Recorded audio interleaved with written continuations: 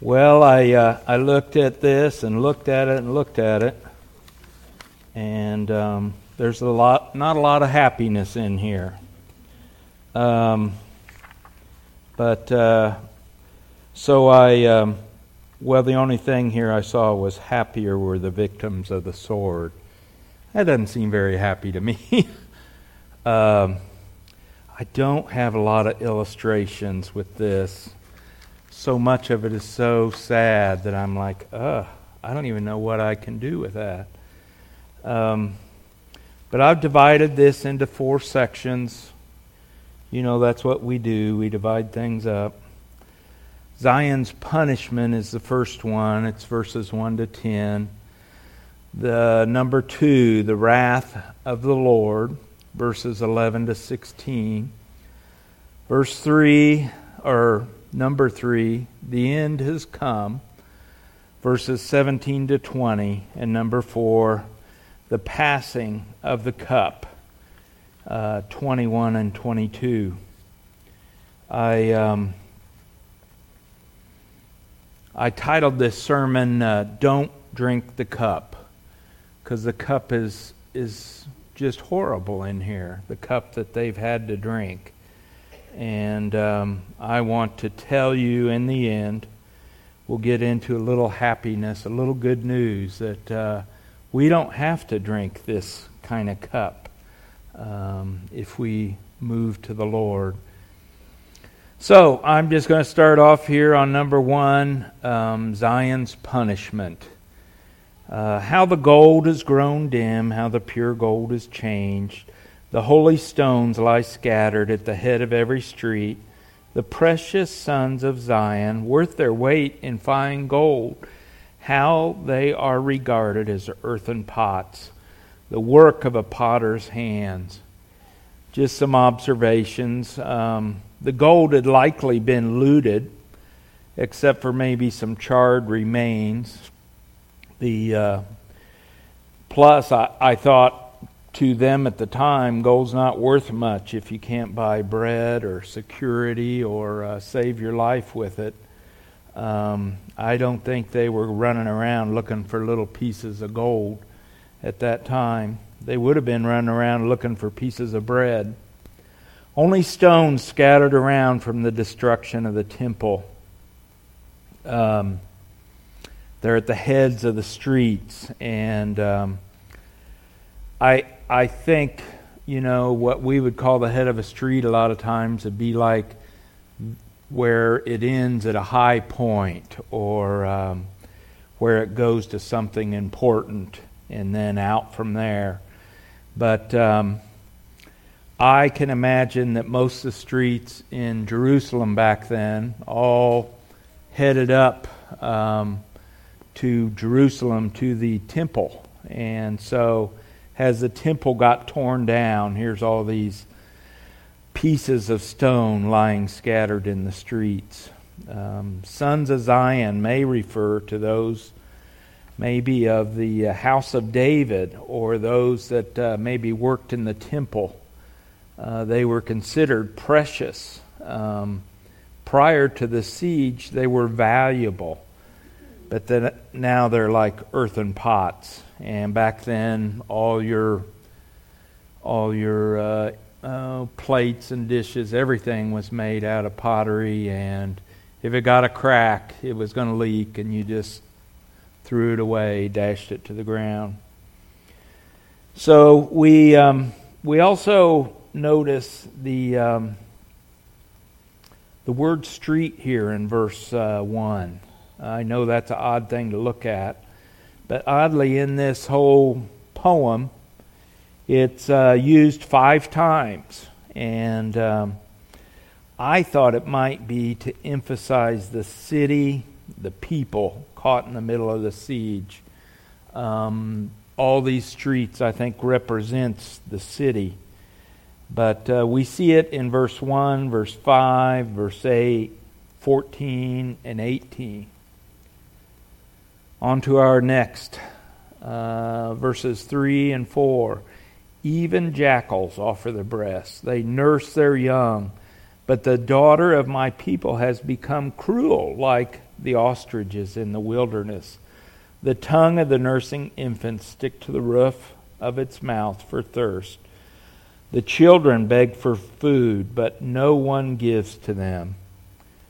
So the daughter of my people has become cruel, worse than a jackal, more like a negligent ostrich. She refuses to nurse her baby.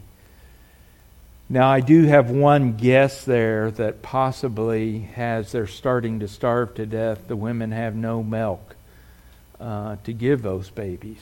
But I don't know. They are being judged for their sin, so maybe they've just become exceptionally cruel in this time.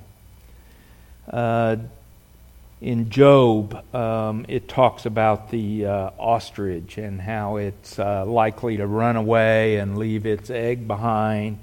It just drops it into the down on the ground and kind of covers it up a little. And they are not the most motherly kind. The ostriches aren't.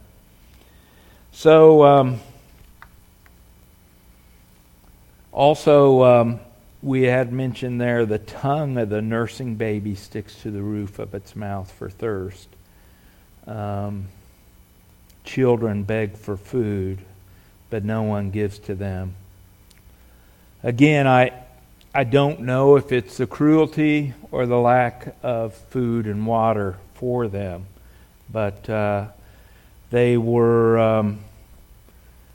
were trapped a long time in there. I think I had read maybe 16 months or so. They couldn't leave the Jerusalem because the Babylonians were right outside. Those who once feasted on delicacies perish in the streets. Those who were brought up in purple embrace ash heaps. Those who once had had fancy food, well, now they die in the street of starvation. Those who once had expensive clothes now embrace ash heaps. I do not get that at all. I can only think they are out hanging out by the dump and hoping to find something, a nibble to eat. It could be it was getting cold at night, and they were hanging out by the ash heaps to stay warm. But it's a big change for those who had the expensive clothes and those who had the fancy food. For the chastisement of the daughter of my people has been greater than the punishment of Sodom, which was overthrown in a moment, and no hands were wrung for her. So the punishment of Sodom, we think back, and it was, as we're told, sudden. It was quick and complete. The best guess is that it was there around the Dead Sea, and that's why it's the way it is and so salty. But they don't really find any remains from it. God wiped it out. It was incredible. But it was quick. But the punishment of Jerusalem was slow and agonizing, almost torturous. The sin of Jerusalem was greater, we think, than the sin of Sodom. God made them suffer more through this time period. Verses 7 and 8, her princes were purer than snow, whiter than milk. Their bodies were more ruddy than coral. The beauty of their form was like sapphire. Now their face is blacker than soot. They are not recognized in the streets. Their skin is shriveled on their bones, and it has become as dry as wood. Boy, try to understand. I don't understand being more ruddy than coral, or a form like a sapphire. It was interesting. And they're whiter than milk before.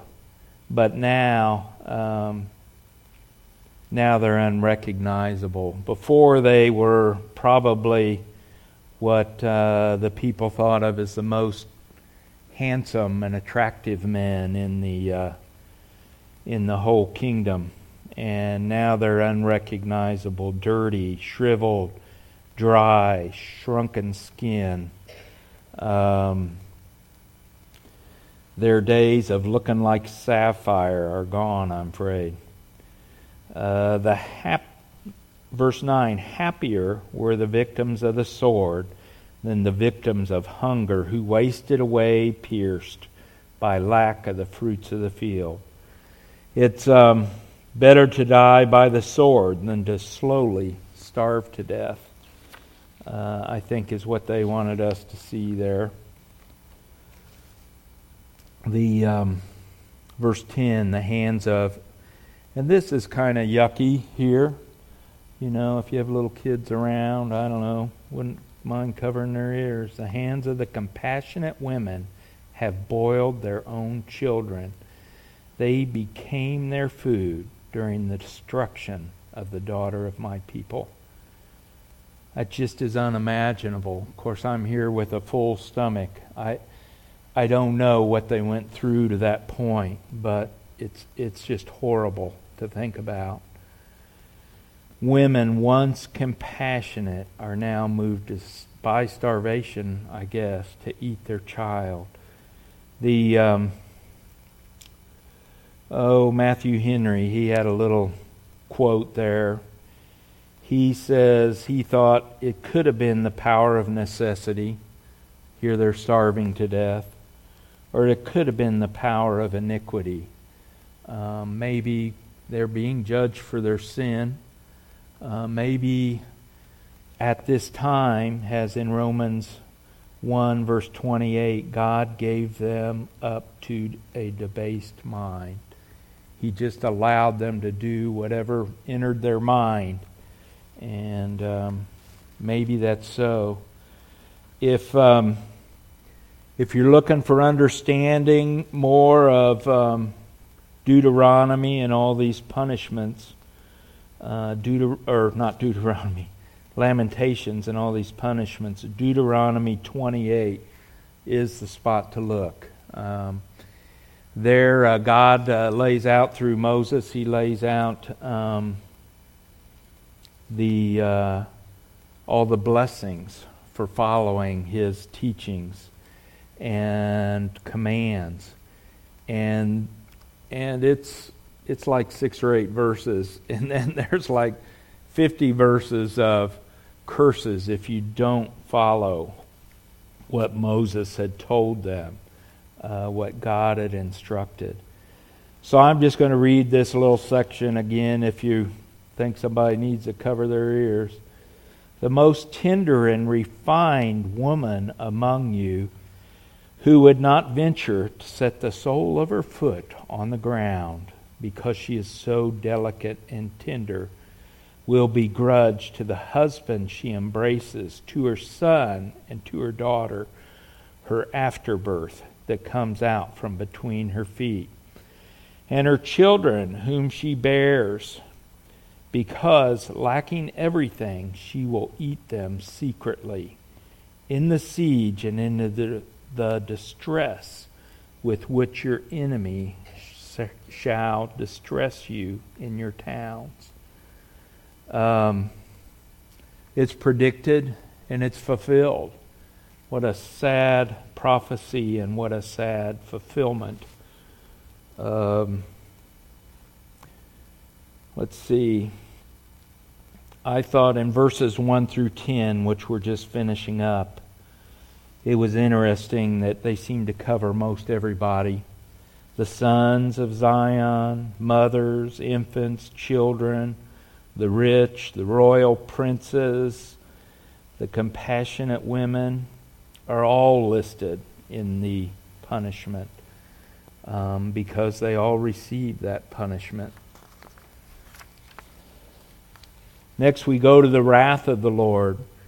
Here you'd think we've already been through that, but we talk about the wrath of the Lord in verses 11 through 16. The Lord gave full vent to his wrath. This is verse 11. He poured out his hot anger. He kindled a fire in Zion that consumed its foundations. Why is all this happening to Zion? Because they did not obey all the commands that God had given to them. God promised to do this if they did not obey him. And again, we can look back to Deuteronomy 28. So they're getting what he had promised. The Lord has given full vent to his wrath. And when I say he's giving full vent, he's doing it, quite a lot of it, using his tool, Babylon, and his tool, Nebuchadnezzar, the king of Babylon. He, not only did they burn those houses, the house of David and the temple, but that fire in Zion even burned up the foundation, which was likely made of stone. But that's what the Lord's full vent of his wrath looks like. Hot enough to burn away a foundation. Verse 12, the kings of the earth did not believe, nor any of the inhabitants of the world, that foe or enemy could enter the gates of Jerusalem. They were very secure. They'd been improved upon by the last few kings. And they had even connected a spring close by to Jerusalem underground. I think it's almost 1,800 feet through solid rock. So they would have water during the siege. But either not enough, or it's just the fact they had famine at the same time and all their food was gone. But why was the enemy able to enter the gates of Jerusalem? That secure, that powerful, all the kings were afraid to try. Well, in his wrath, God allowed it. Otherwise, they couldn't have. The gates were strong, but God is all-powerful.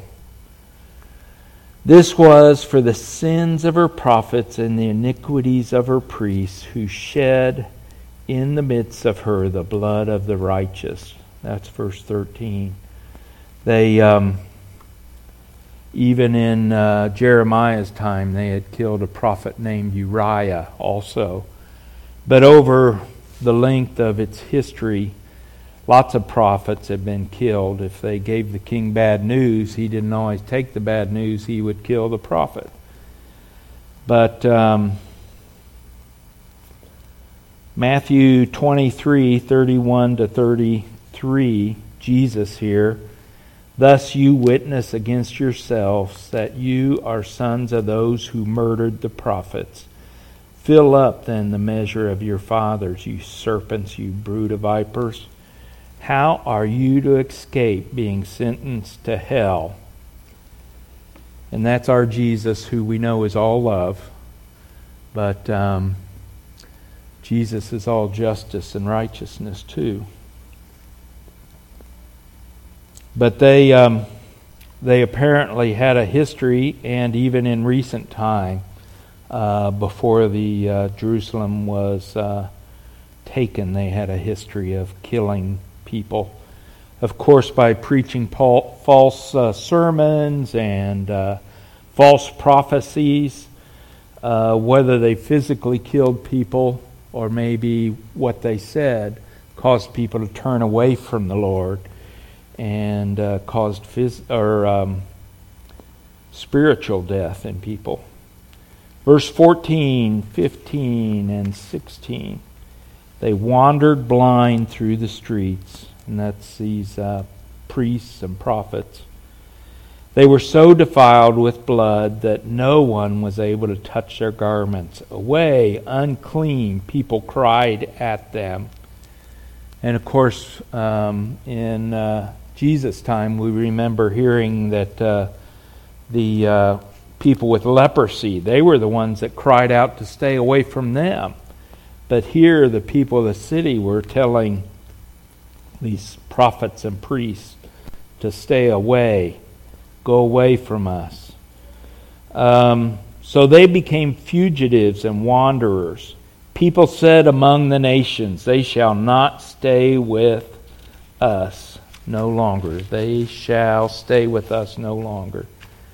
The Lord himself has scattered them. Again, we see that what is happening is the Lord's doing. He will regard them no more. No honor was shown to the priests, no favor to the elders. Why was God punishing Zion? Well, in this case, it seems to be the sins of the prophets, the iniquity of the priests. They shed the blood of the righteous, and now the Lord has scattered them. Our third point, the end has come. And this covers verses 17 to 20. Our eyes failed, this is verse 17, our eyes failed, ever watching vainly for hope or help. In our watching, we watched for a nation which could not save. So instead of hoping in God, they were hoping in other nations. I can imagine as they could see Babylon was getting close to breaking through, probably at night or in the day when they thought they were far enough away from the archers, they were looking and hoping that somebody would come save them. When I think they should have been on their knees praying. Instead, they were looking for somebody to save them. They had like a treaty with Egypt that they were hoping Egypt would come and help them, but they didn't. Verse 18, they dogged our steps so that we could not walk in our streets. That word streets again. Our end drew near and our days were numbered, for our end had come. The enemy was chasing them. They could not escape. Have you, I don't know, I probably watch too many TVs or movie shows sometimes, and I'll have a dream where I'm running, and somehow every time I look back, they're getting closer, they're getting closer. I imagine that's how this felt. They could not get away, and they were all around them, the Babylonians. Days were numbered. The end had come. What a thing to say. On a happier side, Psalm 37:18, the Lord knows the days of the blameless, and their heritage will remain forever.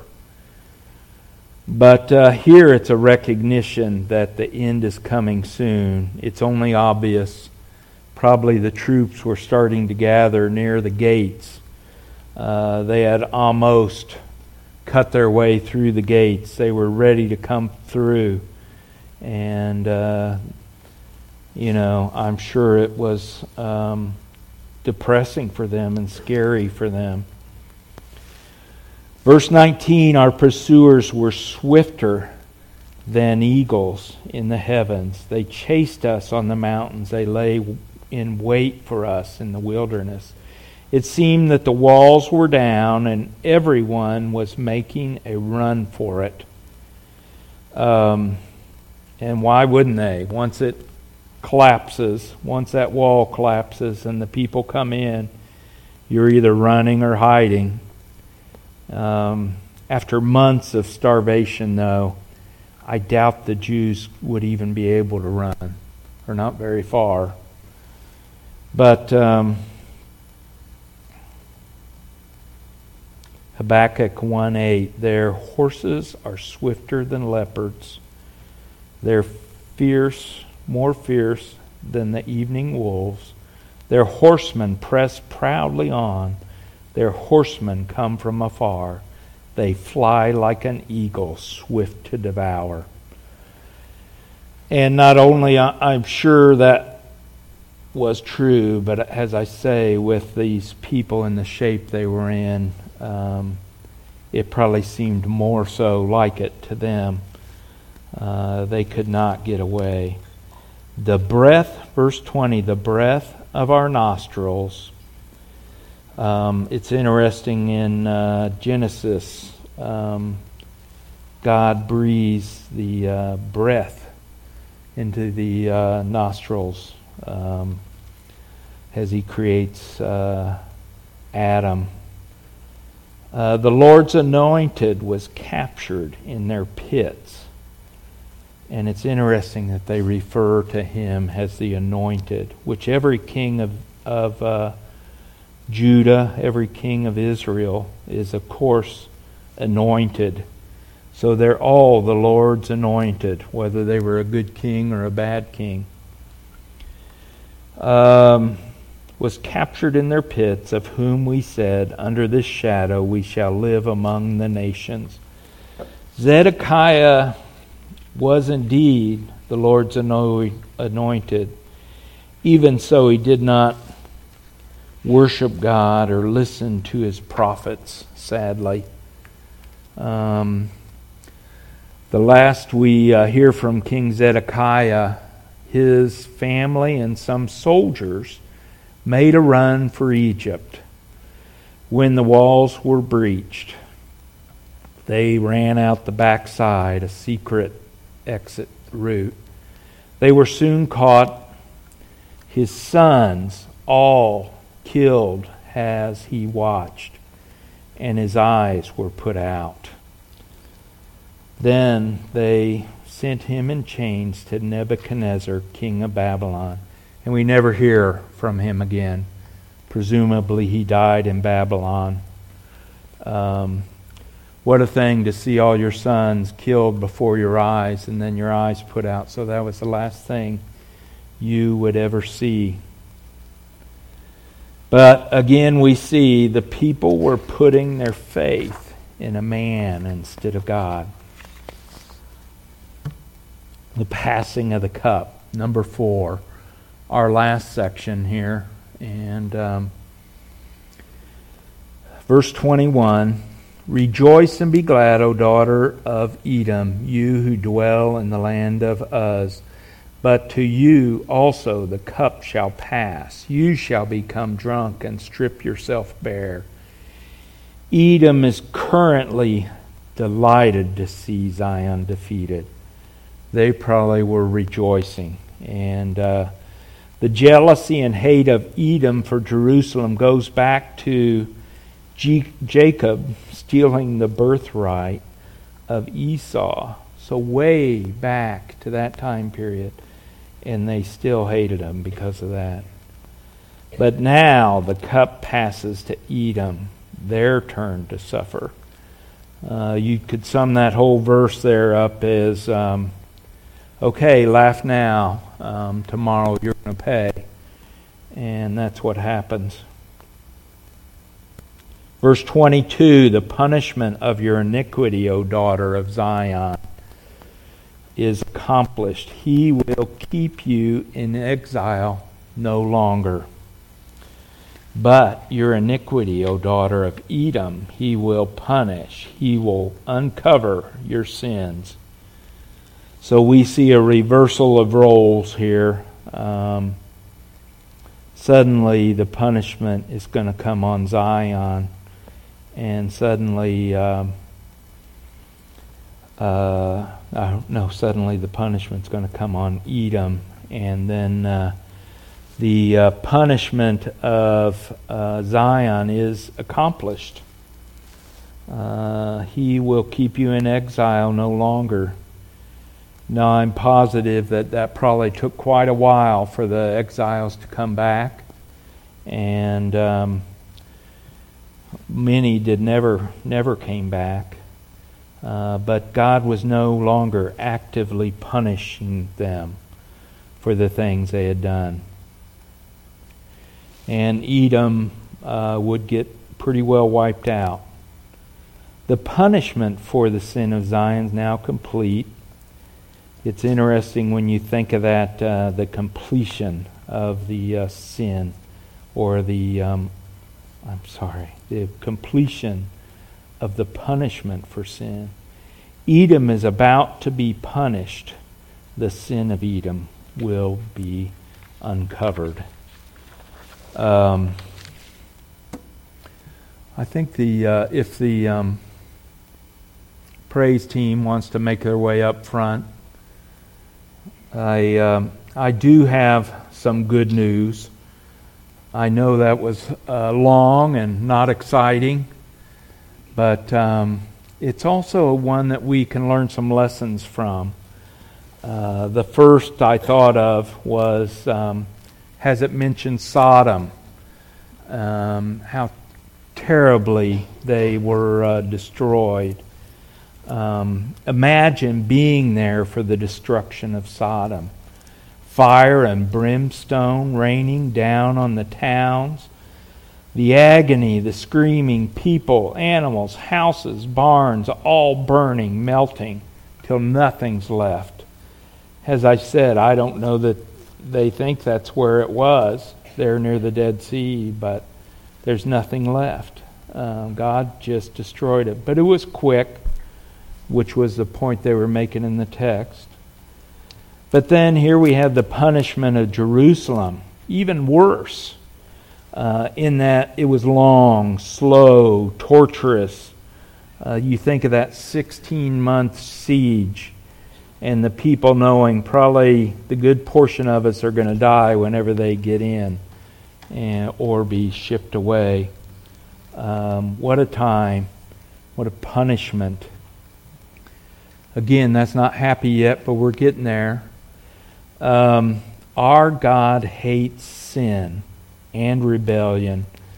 As we've sung those songs today, talking again and again about holy, holy, holy. And that's our God it's talking about. It's not us it's talking about. Our God is holy. We need to be holy. But God, in His holiness, doesn't even want to look at sin. And so He wants to punishment. There are no little sins. They're all big in the eyes of God. We were born sinners. Just imagine the pile of sins we've accumulated in our life.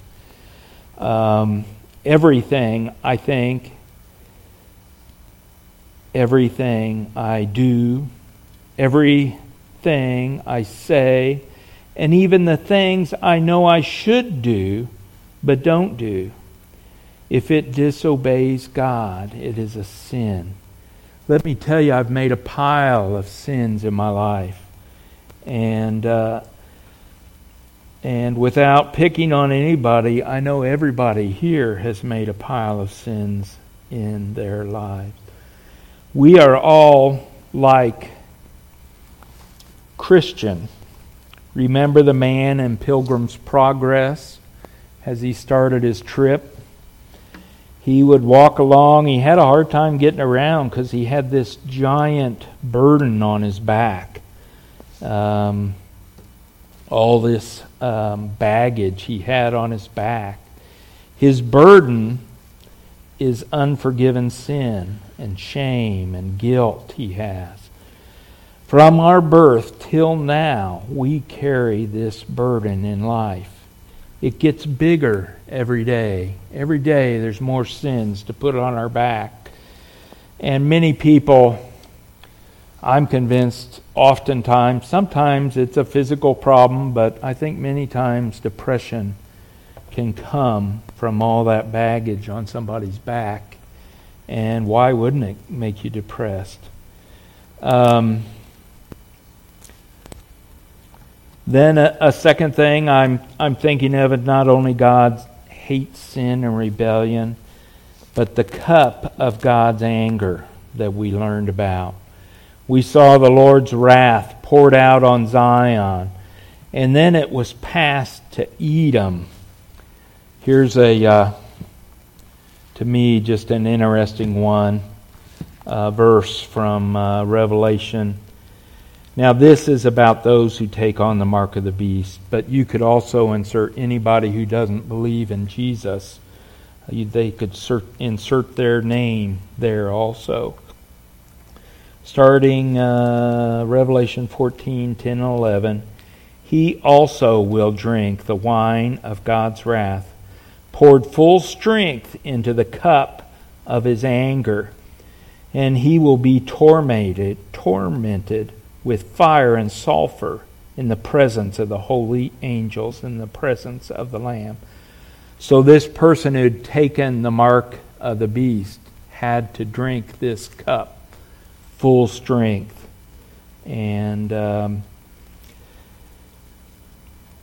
the smoke of their torment goes up forever and ever, and they have no rest day or night.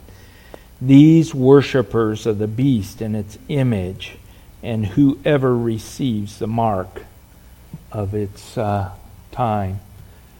We face that same cup of anger in our lives, each of us, and singly, and as a church even, I think, but singly we each face that cup of anger. And that's why, I came up with the title of my sermon has, Don't Drink the Cup. Well, if we had any choice, we wouldn't. If we never believe in Christ, we will have to drink that cup. We will have no choice. With the great burden of sin on our backs, getting bigger every day, how do we avoid drinking the cup? Has it said in the text, the end is near and our days are numbered? Now I know they were talking about Jerusalem, but I'm telling you today the end is near and our days are numbered. I'm not naming a date. No, I'm not. But I am warning you.